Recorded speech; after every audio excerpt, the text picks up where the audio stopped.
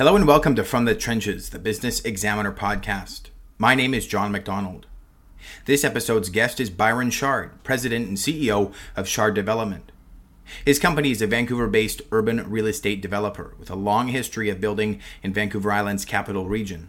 With a storied career including handling Lehman Brothers files with Ernst & Young after the 2008 financial crisis, to leading a successful organization in an extremely competitive field. Byron stops by to talk family business, leadership, housing affordability, and a whole lot more. Our conversation starts now. Awesome. Well, thank you for having me, John. My name is Byron Shard. I am the CEO and president of Shard Development. We are a Vancouver-based developer who has been around now in operations for 27 years. My father started the company 27 years ago, and he started as a fee-for-service business.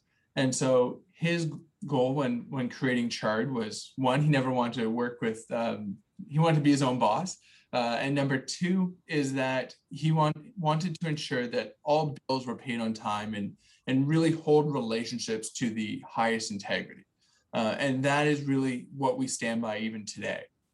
And so Dave started to develop in Victoria approximately 17 years ago now, and really made the jump from being a fee-for-service to being our own developer due to the vision and seeing the opportunity of Victoria. He was definitely ahead of his time when saying that the baby boomers were coming in downtown. And when doing his first property there, it was definitely on the fringe, and we still buy under that philosophy again today. We buy on urban fringe is what I like to call it. And it is ultimately trying to build out the city, and it's continued the investment into downtown Victoria. And we've obviously over the last 5 years really expanded into Vancouver as well. And so over the past decade, Dave was doing, my father, approximately one or two projects at a time. We're now on our 12th project in downtown Victoria, as well as we've expanded quite a bit into Vancouver. So we have a total of 10 projects on the go. We have about 1.5 million square feet of development, from rental to affordable to social housing to office and to hotels. We have a staff team of now 30 individuals. We are based in Vancouver. Our sales team is based in Victoria, but otherwise we are very familiar with the BC ferries, going back and forth. But one of the main reasons of really the staple of Victoria and why we're drawn there is the people. It is a great city. People are so invested into it, and we continue to really are true believers of downtown Victoria. That is awesome, and I really appreciate you fleshing that out. I want to ask you just quickly to the fee-for-service side of things. Would that be like a strict construction manager now? That's kind of how you guys got started? That's correct. So he was engaged to build out MBC stores across Canada, as well as Zellers. And so that was manage the process from the city side, essentially owner's rep, when these companies did not have development experience in-house. And most of these companies now have their own individuals who manage the city process. One of the jokes I always like to make is the reason why I have a job is because the city makes it so challenging to get through and get approvals. And so it's a little ironic, I think. And that's why I sit here today, having a job of building and building the communities and the homes that we do. So, but no, that is what fee-for-service is. It's more of engagement compared to now we're owners. And so these are our properties that we stand behind instead of it being on a fee and engagement service. Cool. Oh, I appreciate you clearing that up. You answered a couple of the questions really nicely about kind of what you guys saw on the island.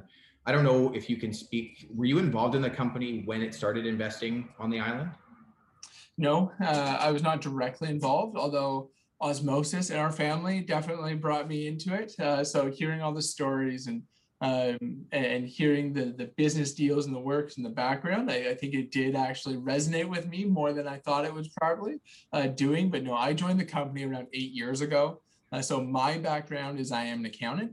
And so I went to Western, Richard Ivey Business School, worked for Ernst & Young for 2 years. During that time, I was sent down to Dallas. Lehman Brothers had just collapsed. A lot of their real estate funds had been sold off to this group based in Dallas, and I was privileged to be put on that file and evaluating those assets. It was grueling hours, but a fantastic experience. Nothing I would take back. I think my father knew it was a really good experience for me, and he, as I phoned and complained about my long hours, and he kind of slapped me across the face of, "What are you complaining about? This is awesome." Just joking on the slap. But and then I came back to Vancouver, worked for another developer for a few years, and then I made the jump over to the family company. So that's a bit of my background. I'm an accountant. I'm a financial individual, but that's also where I've helped really grow Chard. Wow, that's so cool. And even like you said, mentioned the Lehman Brothers. I mean, that's like a pivotal North American global economy project to be a part of, and to have such a granular look at, I guess, I don't know, the inner workings or the failings, perhaps. It's really impressive. It was humbling. Of so many people, you look at real estate and it's, you can't go wrong. And it continues to go up. It's a great long-term investment, and I still truly believe it is. But there's blips, and it's about how you manage and how you run your company. Development is not for the faint of heart. It is a very risky industry that we're in. There's many dynamics and facets of the industry, and that's why I love it.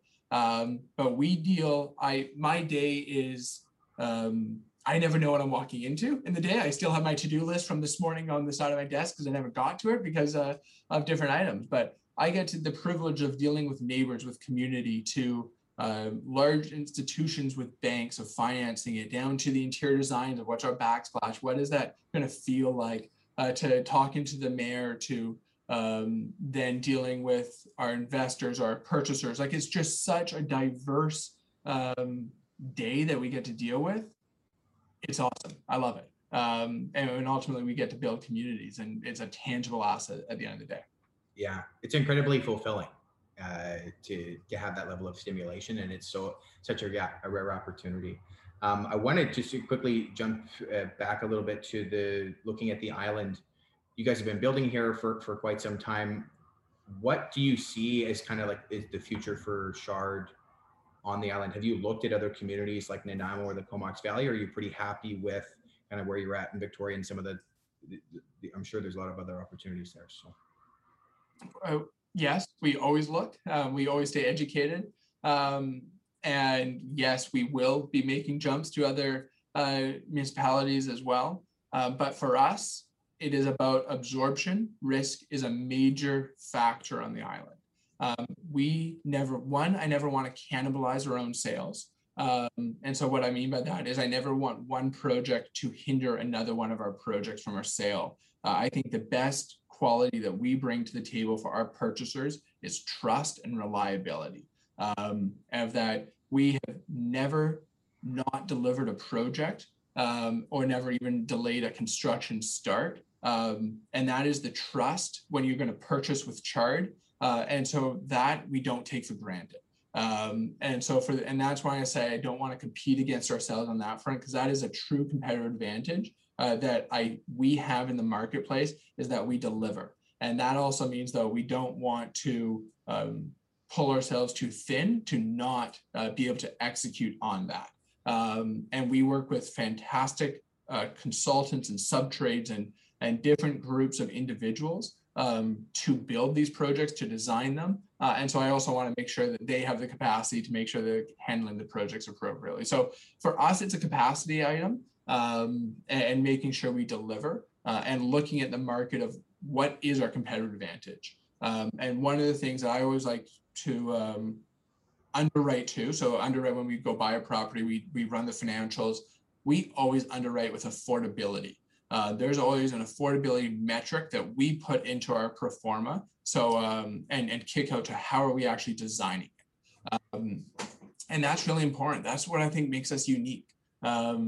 With all due respect to the other developers, it is easy in retrospect to go and design and finance a condo, a higher end condo. What gives me my thrills is being able to do the Vivids, the Havens, how are we doing a really unique structure and delivering on that housing continuum? Because it's not easy.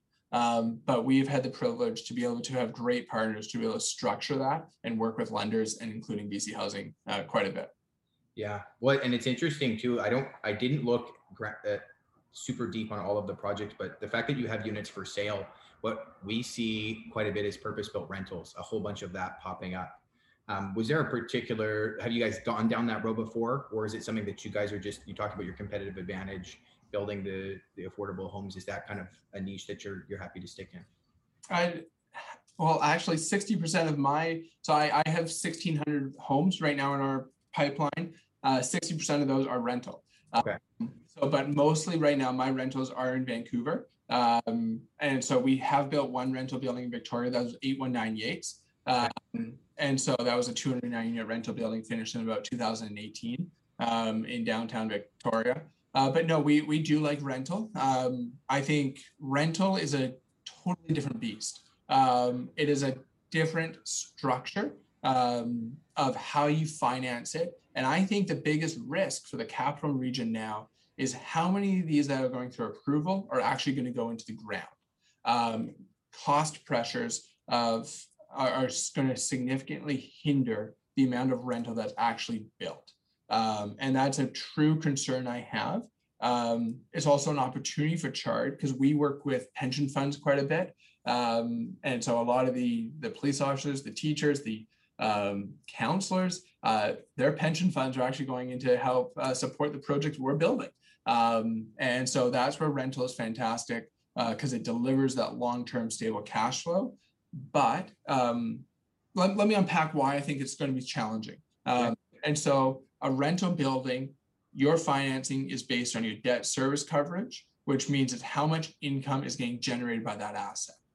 And so that number is normally pretty fixed because of our rent controls. And unless we're underwriting that the property is going to go up significantly in rent, which we don't normally assume, we underwrite at today's rent numbers. That means if costs go up, you just need more equity to fund the difference.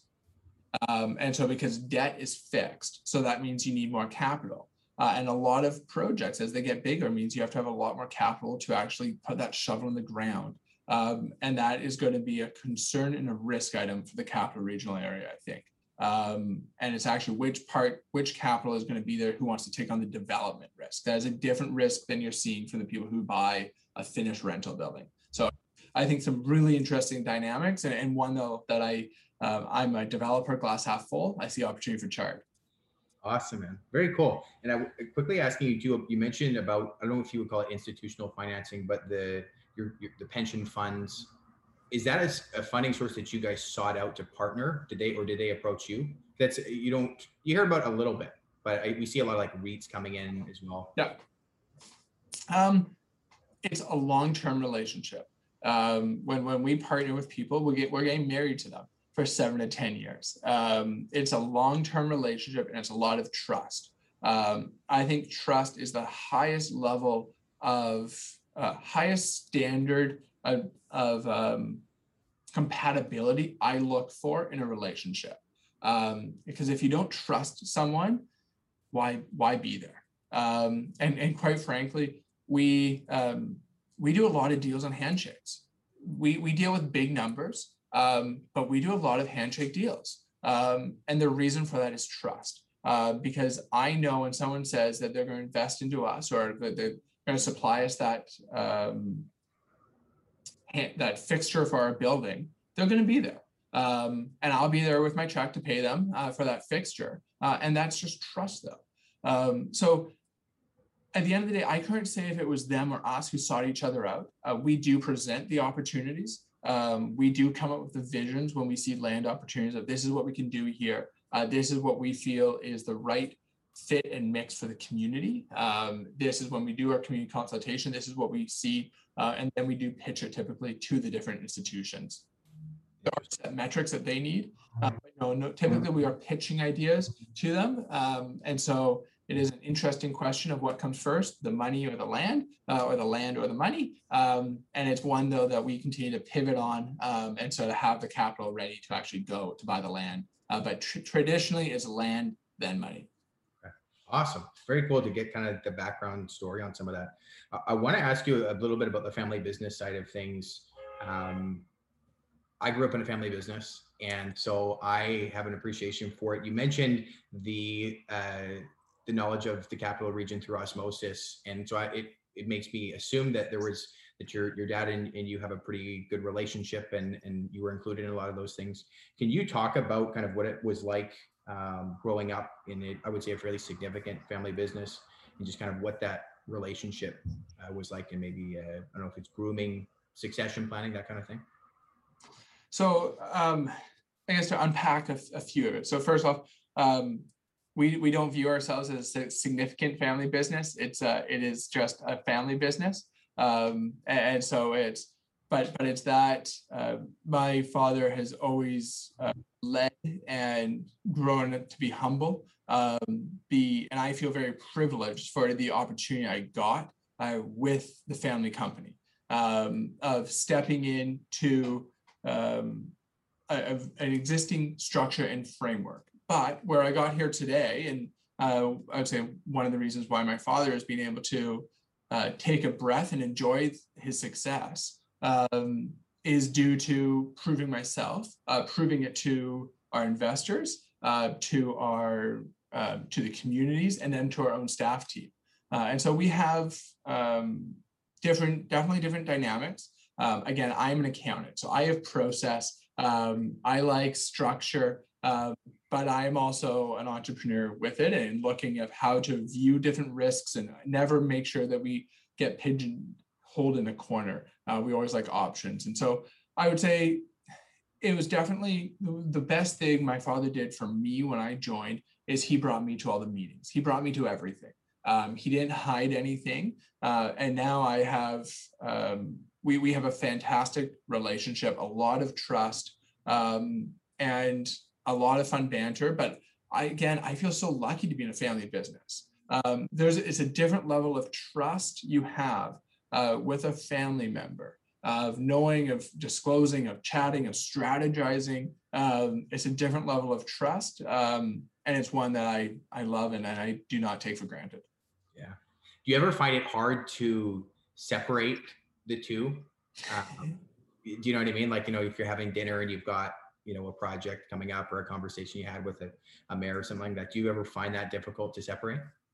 I think you should ask my mom that question, but it doesn't stop getting talked about. But no, it's there is no such thing in work-life balance. It's all integrated together. But that is, yes, there is no separation. We're trying to do a better job at it. Because my father also knows I need that breath now at times where I don't want to go to their house and just talk about work all the time.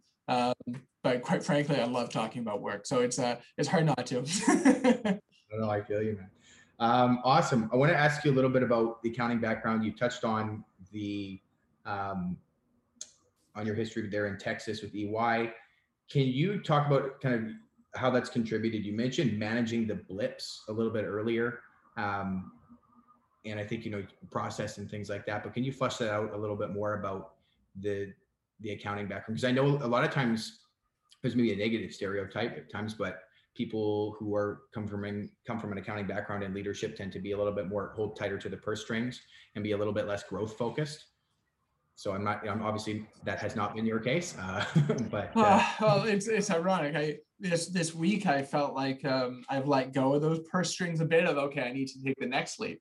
So I do have those still. I have a hard time of looking at our bottom line of just, well, okay, I guess I'm reinvesting again back into the company, and here we go. And because it's all about just continued reinvestment. So there's a few different dynamics I would say my career at E&Y taught me. Number one, it was people skills. And it was being an accountant or being an auditor.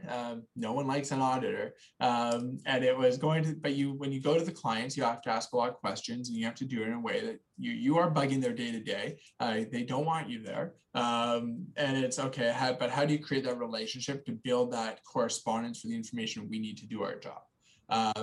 The other one that definitely teaches you is quality. The work that you deliver, it goes through the rigorous process that an accounting firm reviews. But that quality factor and the detailed nature of an accountant has greatly assisted me. And my team, they hate it when I go onto site at times because they know they're going to get a long list of things. Although it's getting better and better every time. Our quality is fantastic. So, but like I go in ceiling when things are not straight, when the cabinets don't have a straight line where the drop is on the drywall, nothing annoys me more. And so it's those type of details, though, of why at Yates and Vivid we achieve less than 2 deficiencies a unit when with our homeowners. Like it is our level of quality is something we pride ourselves on, and so that comes from the discipline that from the accounting background. That's the other one that we've had growth because of the process that we put into place, and at the end of the day, we deal with people all day long. I've mentioned a few times now, but even with our staff, it's they're the ones who are driving it. They're the ones who are pushing it. And so by keeping the process of checks and balances, what I care about in everything we do is quality, customer service, and the integrity that we do it with.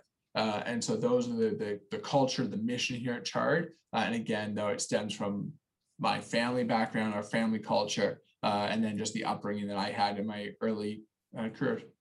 Okay, well, that's great. Do you have a moment that sticks out to you at Chard? It could have been maybe as you took over on leadership, but yeah, just maybe a key highlight within your time at the company so far. One memory that really sticks with me, we did a tenant relocation program in North Vancouver.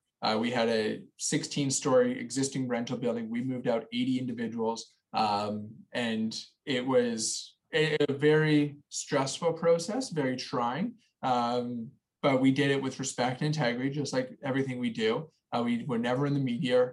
We never had any bad press or anything on us, but locking up that door the last day, an individual came out. We had 3 people in that building who had lived there for over 40 years. But this individual had probably lived there for 20 years. He said, I want to be the last one in this building before it gets locked down. And so as he left out, I locked the building. And he's like, I called Global News to be here today. It's like, I'm glad they're not here. He said like this, I've called them because it goes to show that this can be done right. That this building needs a renovation. It's at the end of its useful life. We had issues. There's asbestos, there's structural issues. There's a lot of issues in this building. And this process can be done with respect and integrity, but they didn't show up. But it still gives me goosebumps today of that. We can go through challenging situations, but as long as we're transparent, we're upfront, and we stay by our morals, we can execute appropriately. That's so great. And yeah, good news doesn't always get covered the same way, unfortunately. Never does.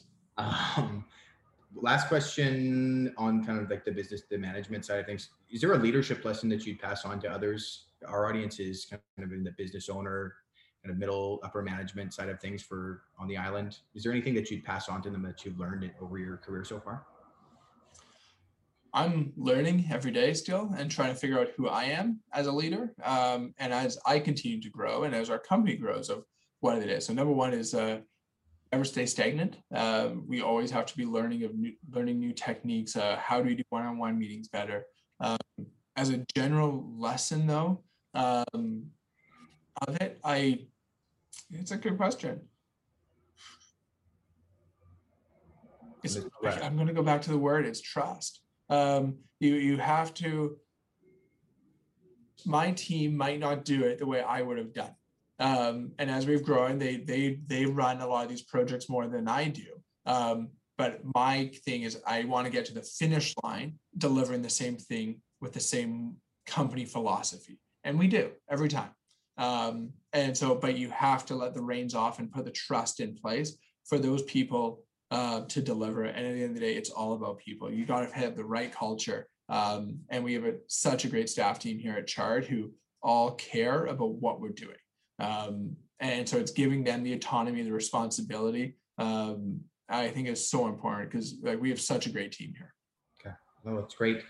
Um, Getting towards the end here, talking a little bit about the external environment. At the beginning, you talked about um, lengthy approval processes, kind of enabling you to have a job. And I know that that's a bit of an oversimplification, but there are some fairly significant challenges in terms of the approval rates. There's the supply chain constraints as well. When you're talking maybe with your team or potentially with other developers at something like a UDI, do you guys have some thoughts on, are there on some potential solutions? Is it just a matter of fast tracking the development process? Are there things that other levels of government can do to help the development sector and by extension future homeowners? There's always more we can do. There is not a single answer though that's going to solve the issue that we were in today. And I think it's number one is always defining what is that issue. What is that problem that we're trying to solve? Because once we solve that, there's going to be other problems that come up. This is not an easy topic or an easy solution, but we have seen success out of different programs, but they do get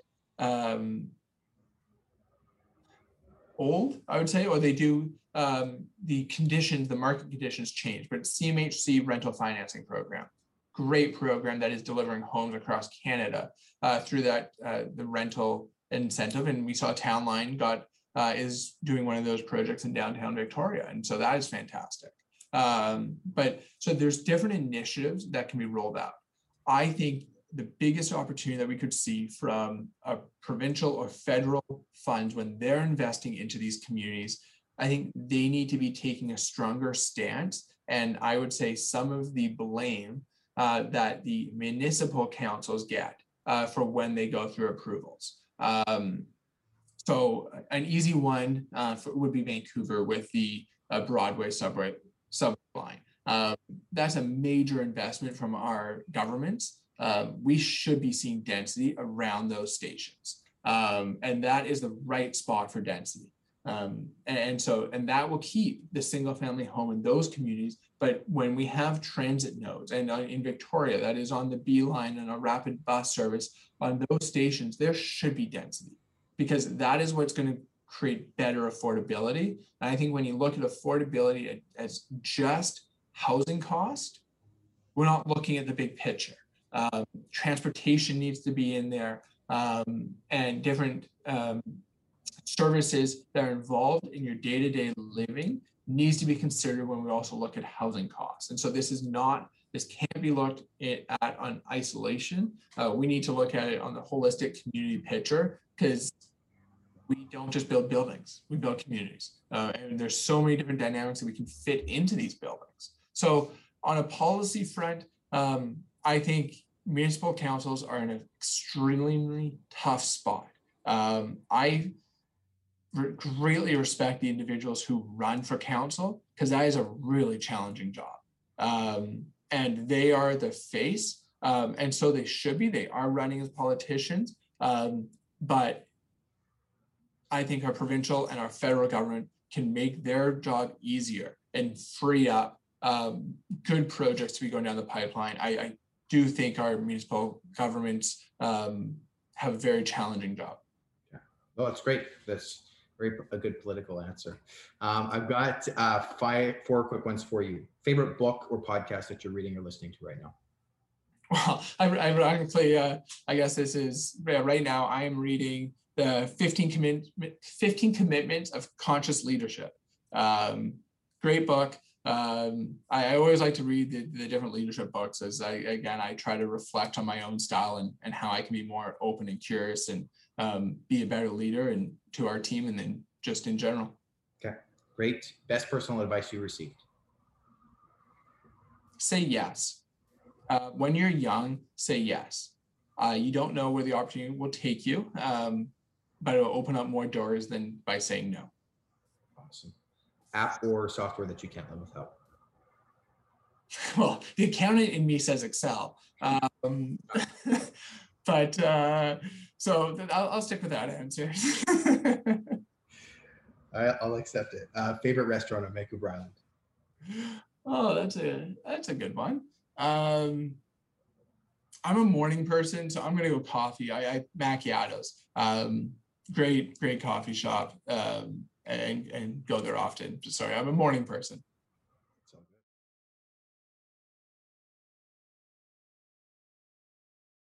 Thanks for stopping by From the Trenches, the Business Examiner podcast. If you want to learn more about the interviewee, please check the web and social links provided in the video or listening platform description. Please send any feedback to info@businessexaminer.ca with the subject line podcast. We'll see you next week.